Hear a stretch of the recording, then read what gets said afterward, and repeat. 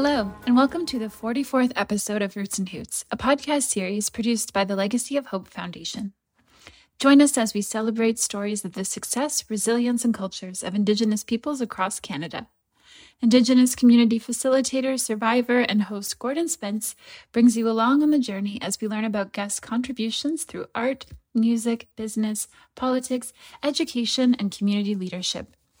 Indigenous peoples have always affected positive change throughout Canada, and Roots and Hoots aims to create a better understanding of Indigenous peoples and their cultures in order to bridge the path forward on truth and reconciliation in Canada. If these stories interest or inspire you and you would like to hear more, please like, subscribe, and leave a review. Podcasts are available through Podbean, Spotify, Apple, and Google Podcasts, and can also be found on our website at www.legacyofhope.ca. Today's guest is Manise Young. Manise is an ally from Dryden who grew up on the shore of Thunder Lake in Northern Ontario. Her roots are French-Canadian and Scottish. Manise is the lab head for books at Library and Archives Canada, and she is a woman who loves her work. Manise sees her role as helping people have access to Canada's collection for all and shares about the code of ethics that goes into preserving the important pieces of history that cross her desk. Beginning as a preservation technician, Manise was responsible for the care and preservation of collections, including books, newspapers, works of art, and treaties signed between the government and various First Nations, such as the Robinson-Huron Treaty and the numbered treaties Treaty 9 and Treaty 11. During her 22-year career at Library and Archives Canada, Manise has had the opportunity to engage with 3 treaties through conservation treatments, traveling with the treaties back to their home territories, and facilitating engagement and viewing sessions with communities and living descendants of the original signatories. As a conservator, historian, and mother to 2 young daughters, Manise is deeply moved by the need to raise awareness about the work of reconciliation and is here today to share her experiences as an ally at Library and Archives Canada and as someone who has been a caretaker to some very important historical documents. Please enjoy this episode on the topic of treaties. Hello and welcome to this podcast of Indigenous Roots and Hoots. I'm your host, Gordon Spence, and our guest today is Manise Young from the National Library and Archives Canada in Ottawa. Hello, Manise. How are you today? Hello, I'm very good. How are you? Good. We're all doing fine. And maybe we can start by you talking a bit about your role as the conservator historian at the National Archives of Canada. Yeah, I will start off by saying that I truly love my job. I'm very honored to be here today to talk to you about my job. So I am the lab head for books.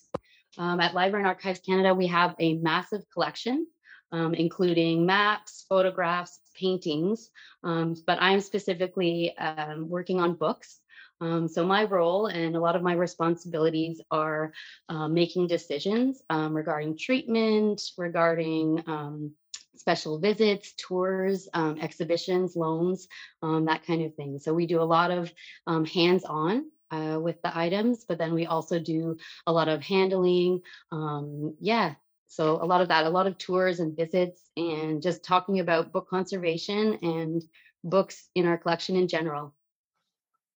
Yeah, you have an interesting job there.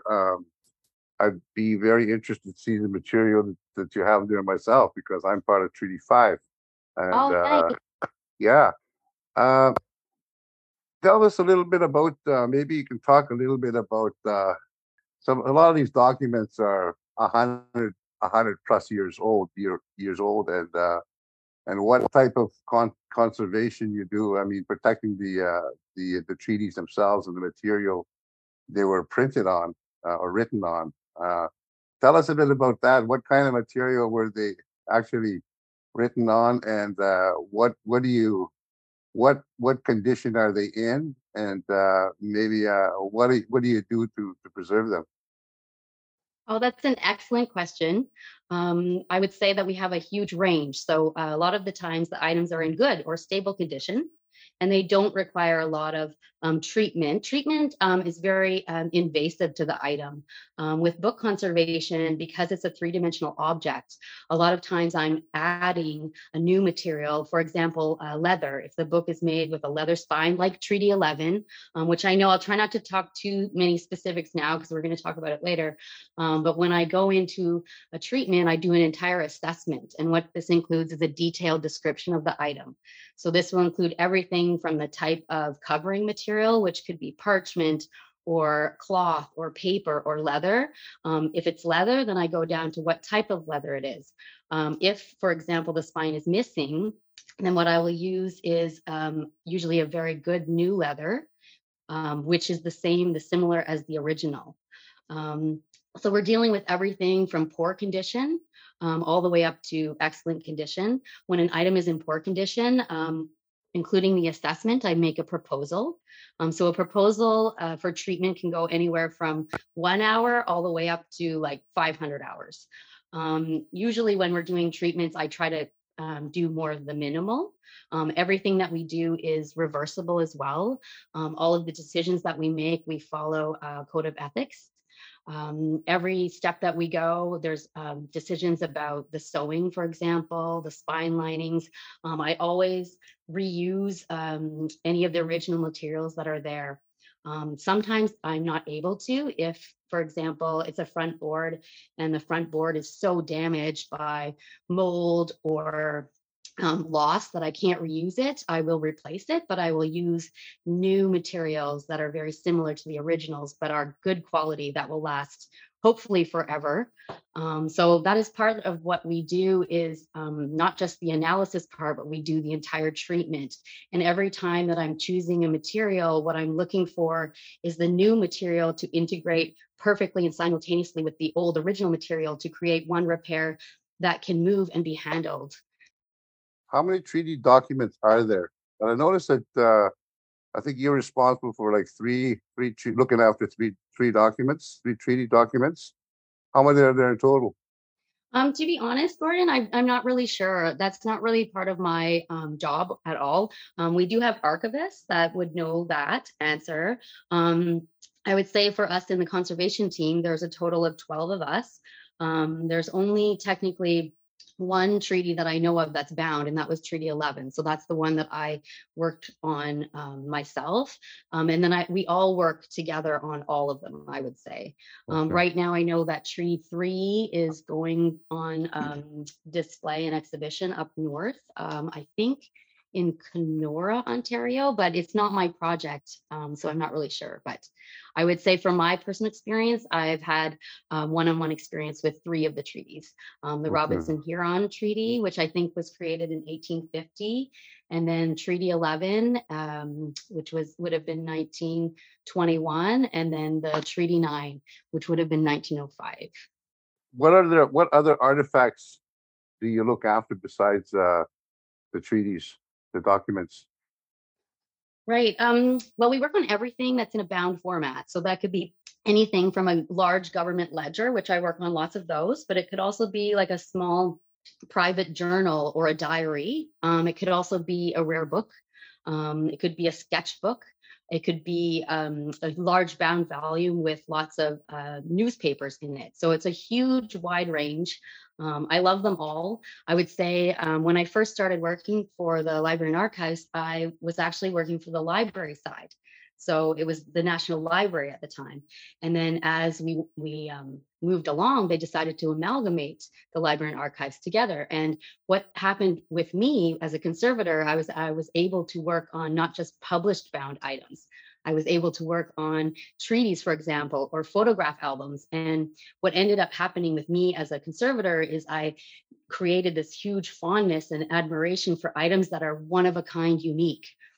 Whereas with a published item, they are also beautiful and unique, but you can have multiple copies throughout the world. And often we have more than one copy. So with an original one of a kind item, it's a very special honor to be able to treat this and to be able to handle them and to prepare them for exhibition.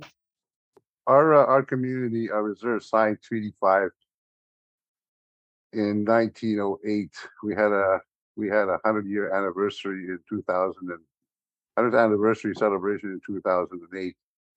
And in talking to some people about that treaty, they had actually signed the wrong treaty, and Oh no.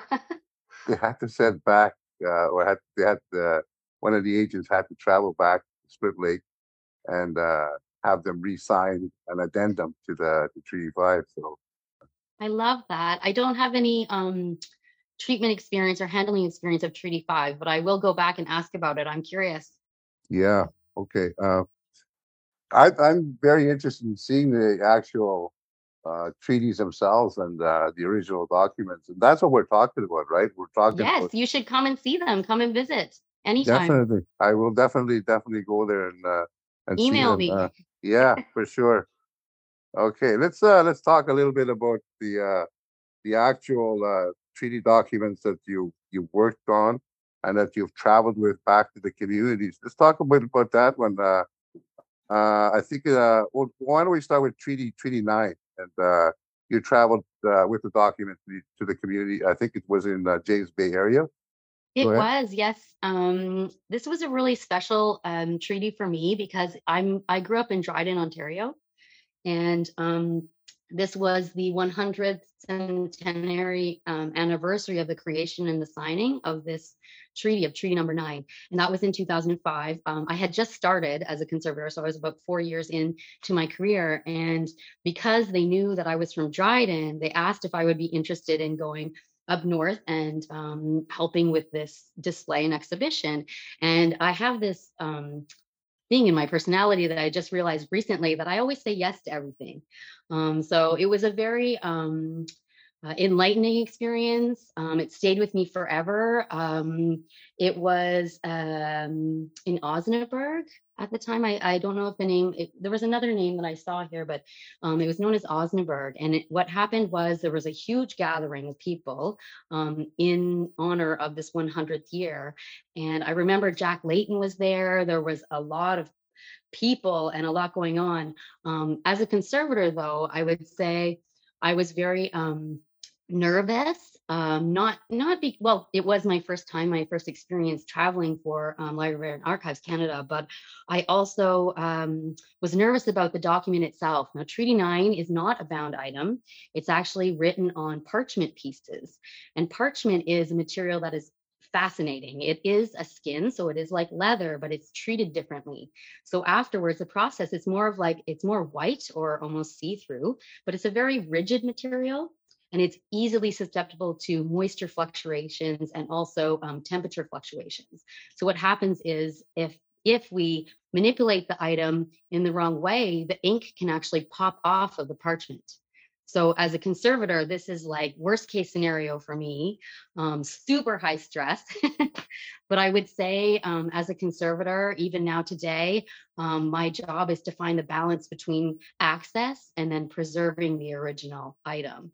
And I love it. I feel like when we got there and we made it and we set them up we had display cases in this beautiful, it was a school with this beautiful atrium and natural light. And anyways, it was a beautiful experience. I think most of the people that came to visit that day will remember. And I feel seeing the original is different than seeing something that is digitized. Right. I do believe in digitization as well for preserving the knowledge and also having access to the items. But seeing an original for me, and I think a lot of people, it's a very different experience. I think that would be really awesome to see the original document treaties that were signed.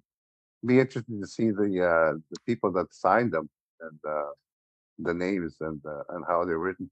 Now, when you see these documents, these treaty documents, I know a lot of, and I know a lot of the people that signed them, the indigenous people that signed them, did not know how to read and write. Uh, Now, do very many of them have their actual signature, or are they more? A lot of them are marked with an X. That is an excellent question. And yeah, a lot of them are marked with an X. It's true. Yeah, Some of them do have signatures, though.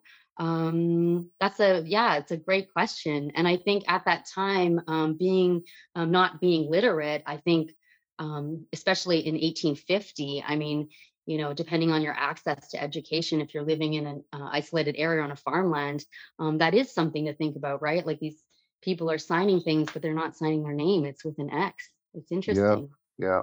Because I remember going with my grandfather to the Hudson's Bay store on the reserve, and he had his check with him, his old age pension check, and you have to sign your check right when you cash it in. And I remember him signing it originally with an X, and then over a period of time, I guess he had practiced writing his name, and he actually did finally figure out how to write his name, and it was pretty sketchy. It was not exactly the best signature I ever saw, but he actually did it, and I was kind of proud of him for doing that.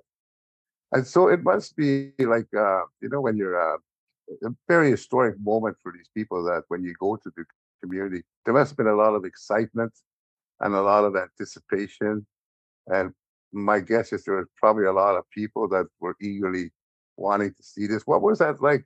Tell us about that experience. What was the atmosphere like, and how were the people reacting to this ceremony, this Well, special? I would say overall, I think everybody was excited, definitely with anticipation. I think this was a project from what I had seen was in the planning for at least 2 years.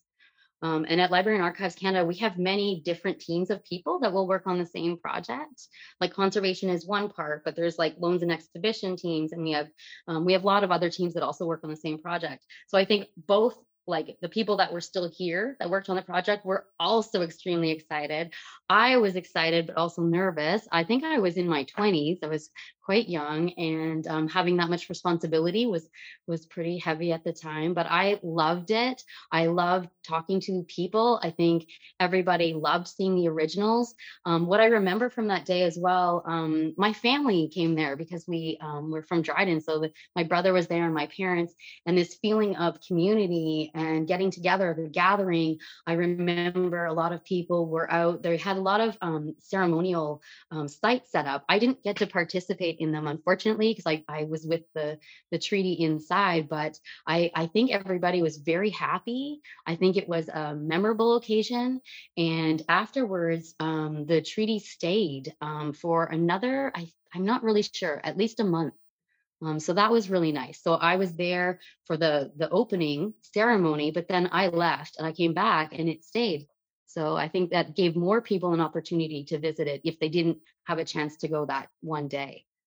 Yeah, and I'm wondering, by the sounds of it, it had to have been more than just the indigenous people that were keen on seeing this document. Were there a lot of non-indigenous people there as well?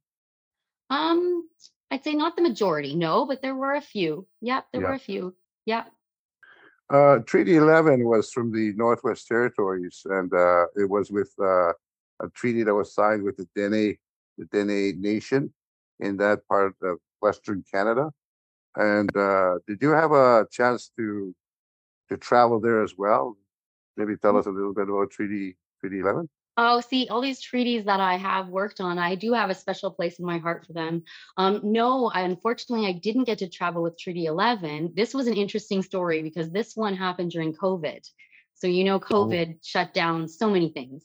right. So this was a project that started, I'm not sure if it started pre-COVID. I think it did. I think it started pre-COVID, but then COVID hit and we were all working from home. So this project did go forward. The bridges were closed. So I think with this one, it turned out to be a beautiful project. It did end up going. And here's the funny thing.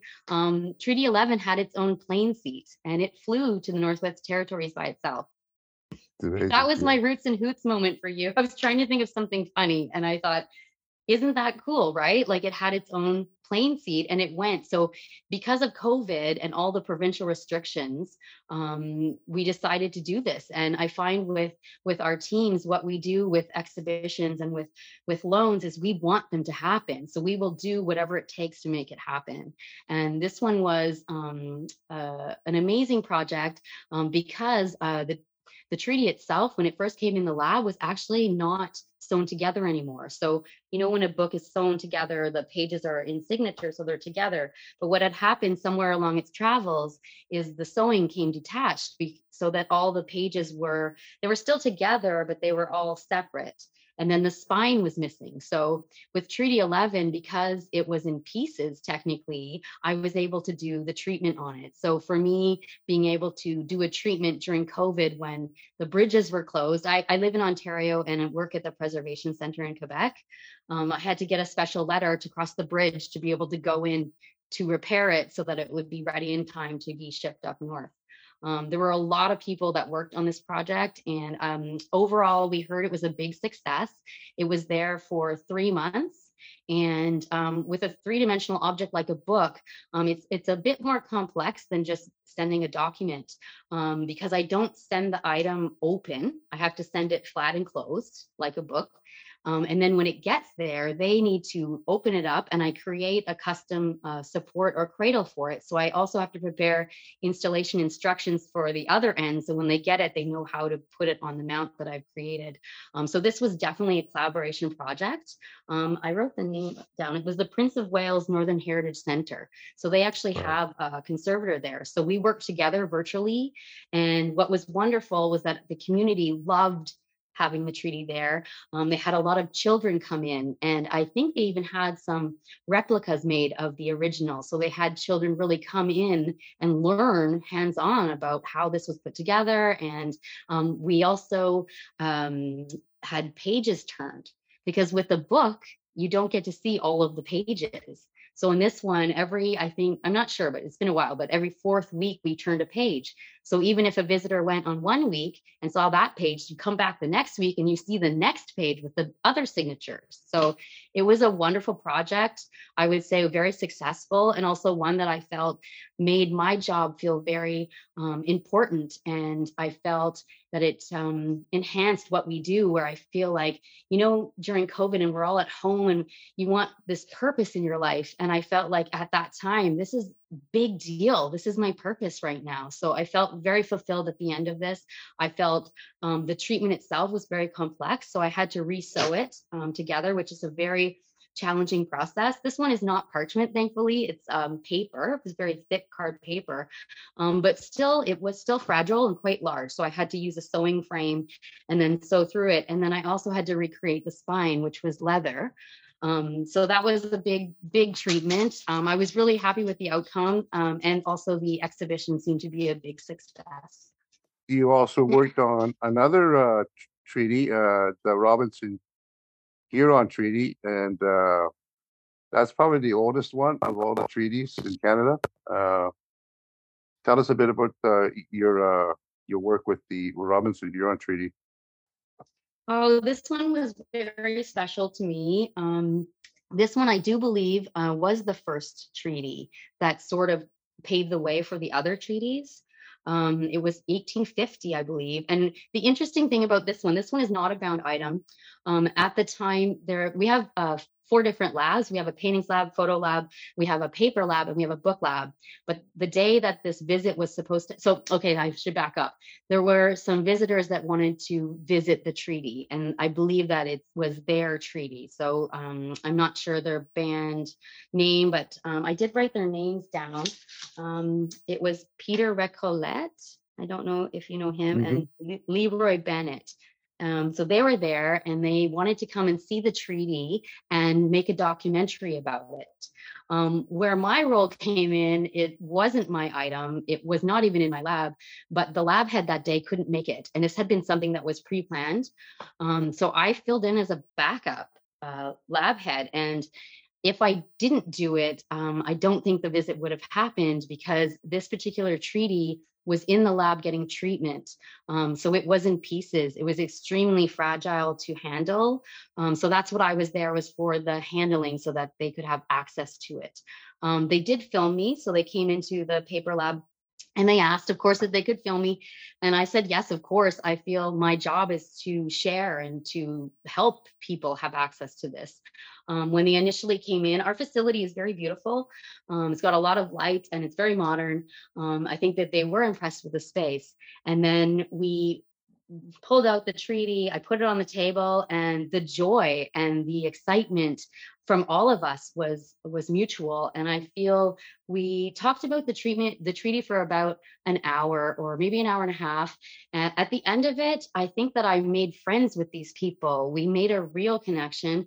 I don't know too much about the documentary. At the time, they said that they would email me about it, but I haven't heard anything yet.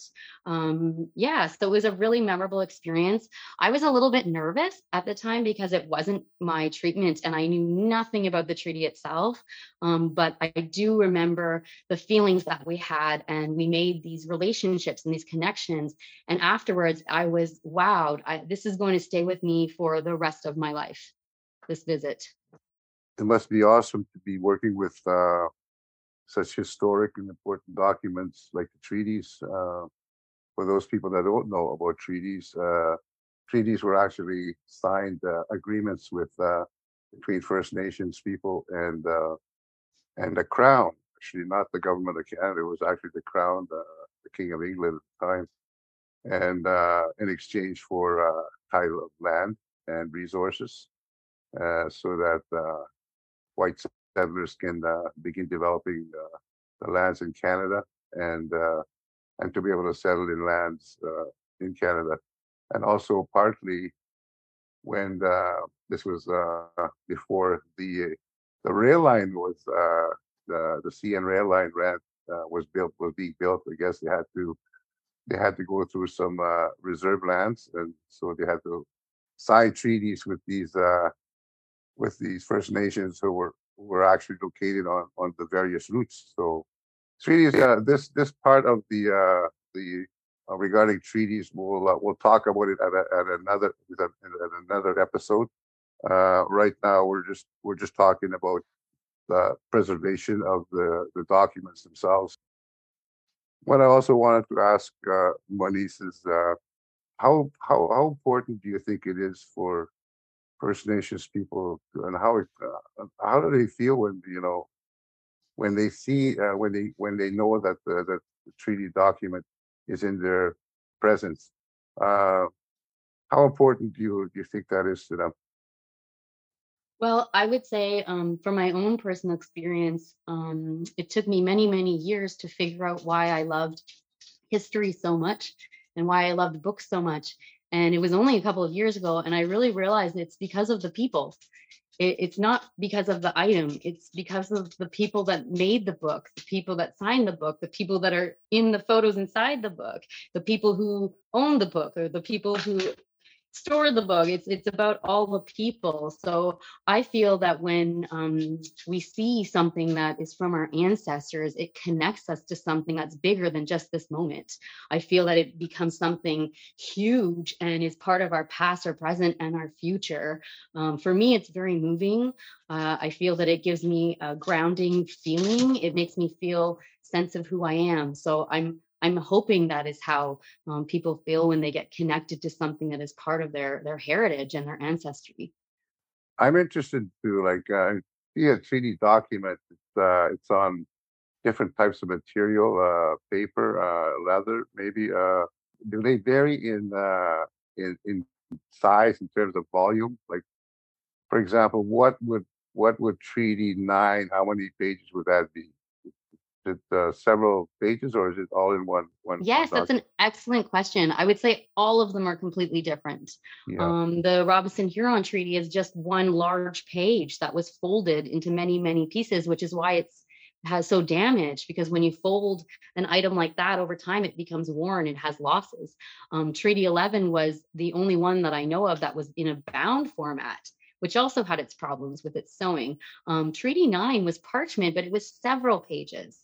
From what I've seen of the treaties, it starts out, it's like, the date and the treaty name, and then it has a lot of like writing. It's usually handwritten manuscript writing, and then it goes into a whole bunch of details, which could go over, I would say, several pages. And then at the back, you can have several signature pages as well, which was the same with Treaty 11. There were several pages that were signed, different pages, because they were brought, I think, to different locations within that region. So I'd say all of them are different. They're all very unique. I don't know too much about who made them, but I do know that Treaty 11 was a very, very nice binding. It was bound in a black calf leather. Actually, no, mistake. It was goat leather. And it had gold tooling on the front, which I thought was so beautiful. Gold tooling is something that is more of a fine binding. So this was done with care. With the exhibition of Treaty 11, we didn't show the front cover, but I'm always pushing for it as a book person, because I feel like, it's the front cover and it's so beautiful. So Treaty 11 was very different from the other ones, where it had like a cover and almost like the gold tooling on the front it was beautiful. Yeah, it'd be really interesting to see them. In terms of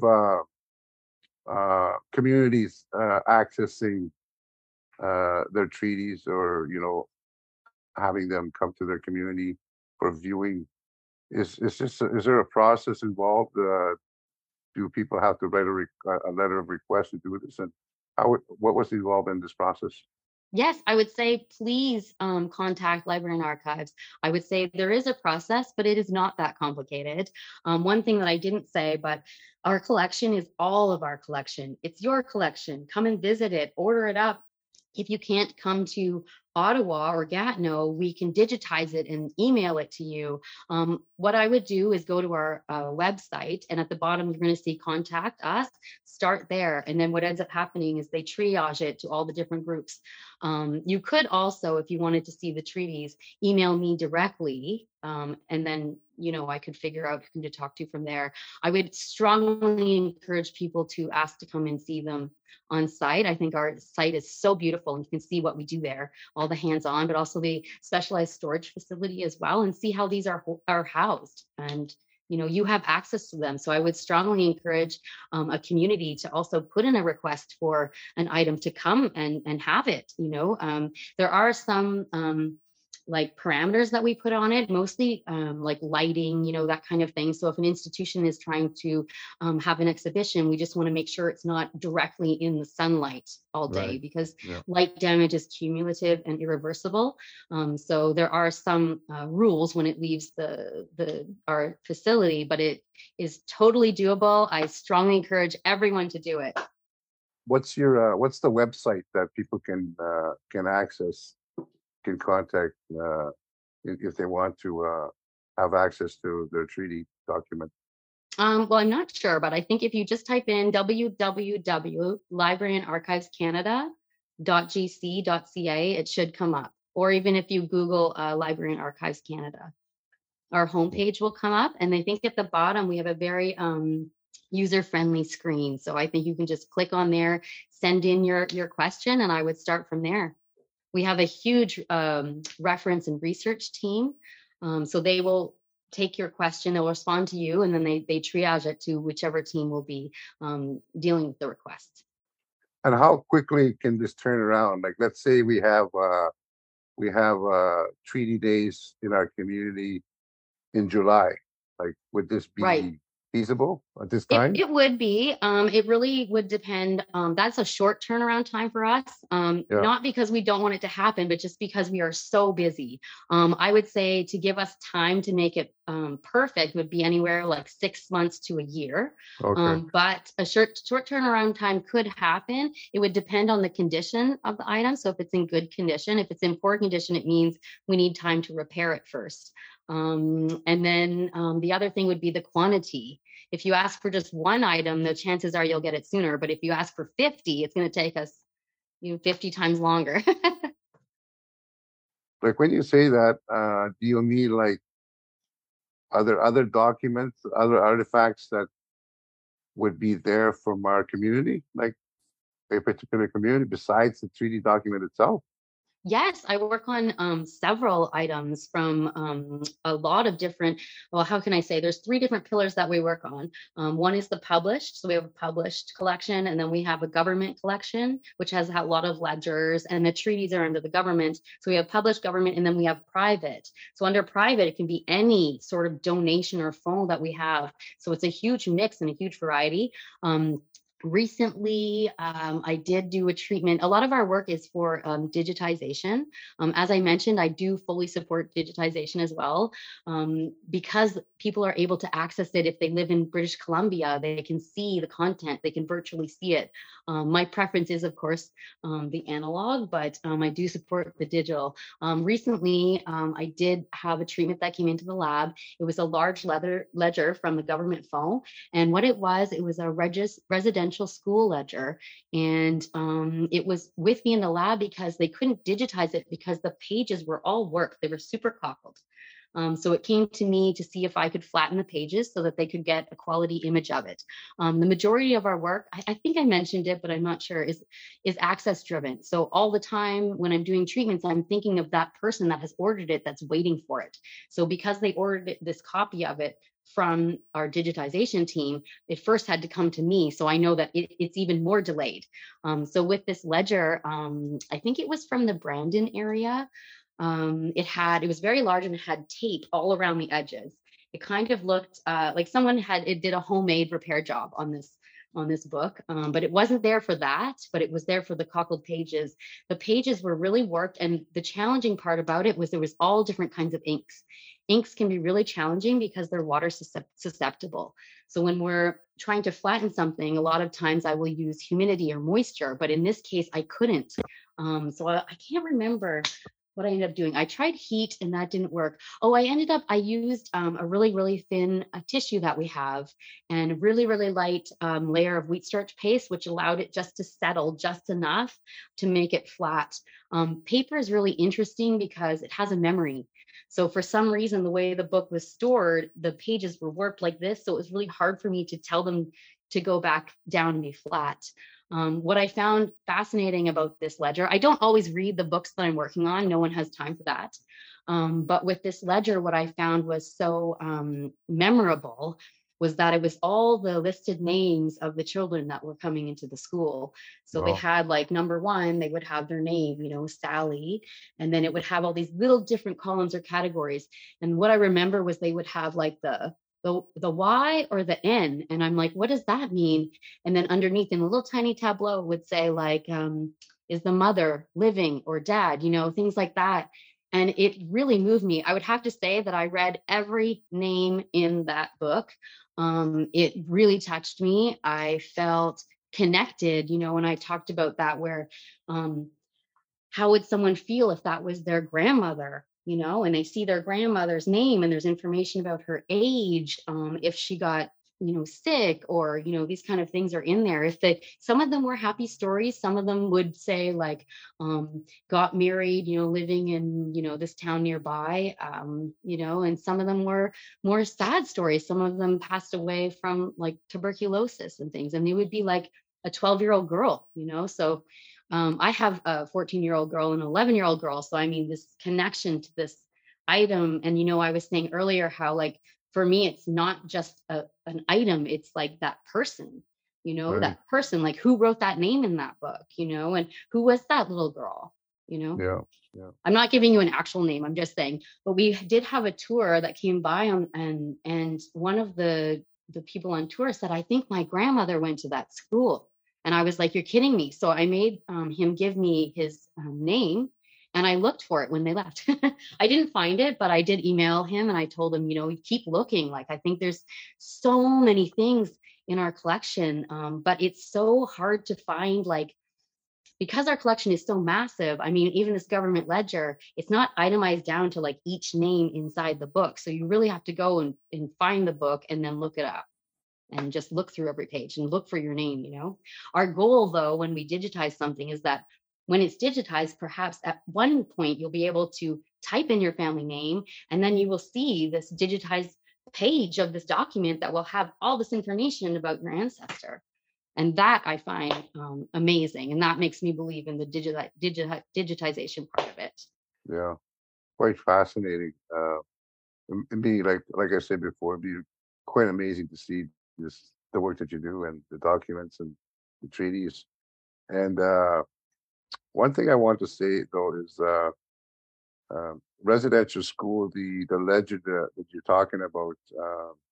It sounds to me like some kind of, as you may or may not know, the Legacy Old Foundation, where I work for, we have a number of exhibitions that travel across Canada, all related to residential schools and some of it related to the 60s scoop and missing and murdered Indigenous women and girls. We have over 25 different exhibitions, and this idea that's just coming to me is about doing an exhibit. Would it be possible to like maybe copy or photograph some of the documents that you work on as an exhibit that we can develop as part Yes. of our package? I would love that. Actually, today, that's what I was going to say at the end, was that we should do a collaboration project together. And I would say, yes, we can do reproductions, but why don't we do originals? We can get some originals out there and talk about those. They would have to be in an exhibition case and that kind of thing, but I would be more than happy to help facilitate that. I think it would be a wonderful thing to do. Awesome, awesome. So we'll continue to work on that, and it's something I think it'll be fascinating for us to have in our group of exhibitions. Manise, I wanted to ask you a couple more questions before this podcast is over. One of them, one of the things I wanted to talk to you about reconciliation and how you feel about, that's been the buzzword now for some time around Canada since they discovered those burial sites in BC, and the ongoing, as they discover more and more, people are waking up, non-Indigenous people especially are waking up and realizing, the, I almost want to say atrocities that happen to Indigenous people in residential schools, plus other areas, and and people are now talking about reconciliation and wanting to do better, wanting to make our country better, wanting to come to some kind of understanding, whatever reconciliation means. And what are your feelings on this? And how do you feel about when you hear the word reconciliation? What do you think people can do, should do? How do you feel about it? Well, I think it's an amazing question. And it's one that I think I'm going to ask myself for a long time. I felt even last night, I was really thinking about it. I'm like, what does it mean to me? I would say for me, it means having mutual respect for cultures that are perhaps not the same as our own. I would say from my personal experiences, having an open mind, but also being vulnerable. I feel like even today, me talking today, I was quite nervous. I think I'm quite a shy person, but putting ourselves out there and saying, you know what, I don't know this, and learning something new and just being open and having respect. I felt as well the connections that we make, the friendships and the collaborations. I feel like that is something that we can do today, now in 2023, that will create a permanent relationship and hopefully a friendship that will last a lifetime. So that's generally how I feel about the word reconciliation to me. Thank you very much, Manise Young. She's a conservator at the National Library and Archives Canada. I want to thank you on behalf of Legacy Old Foundation for taking the time to talk to us about your important work. Thank you very much. Thank you so much. It was an honor and my absolute pleasure.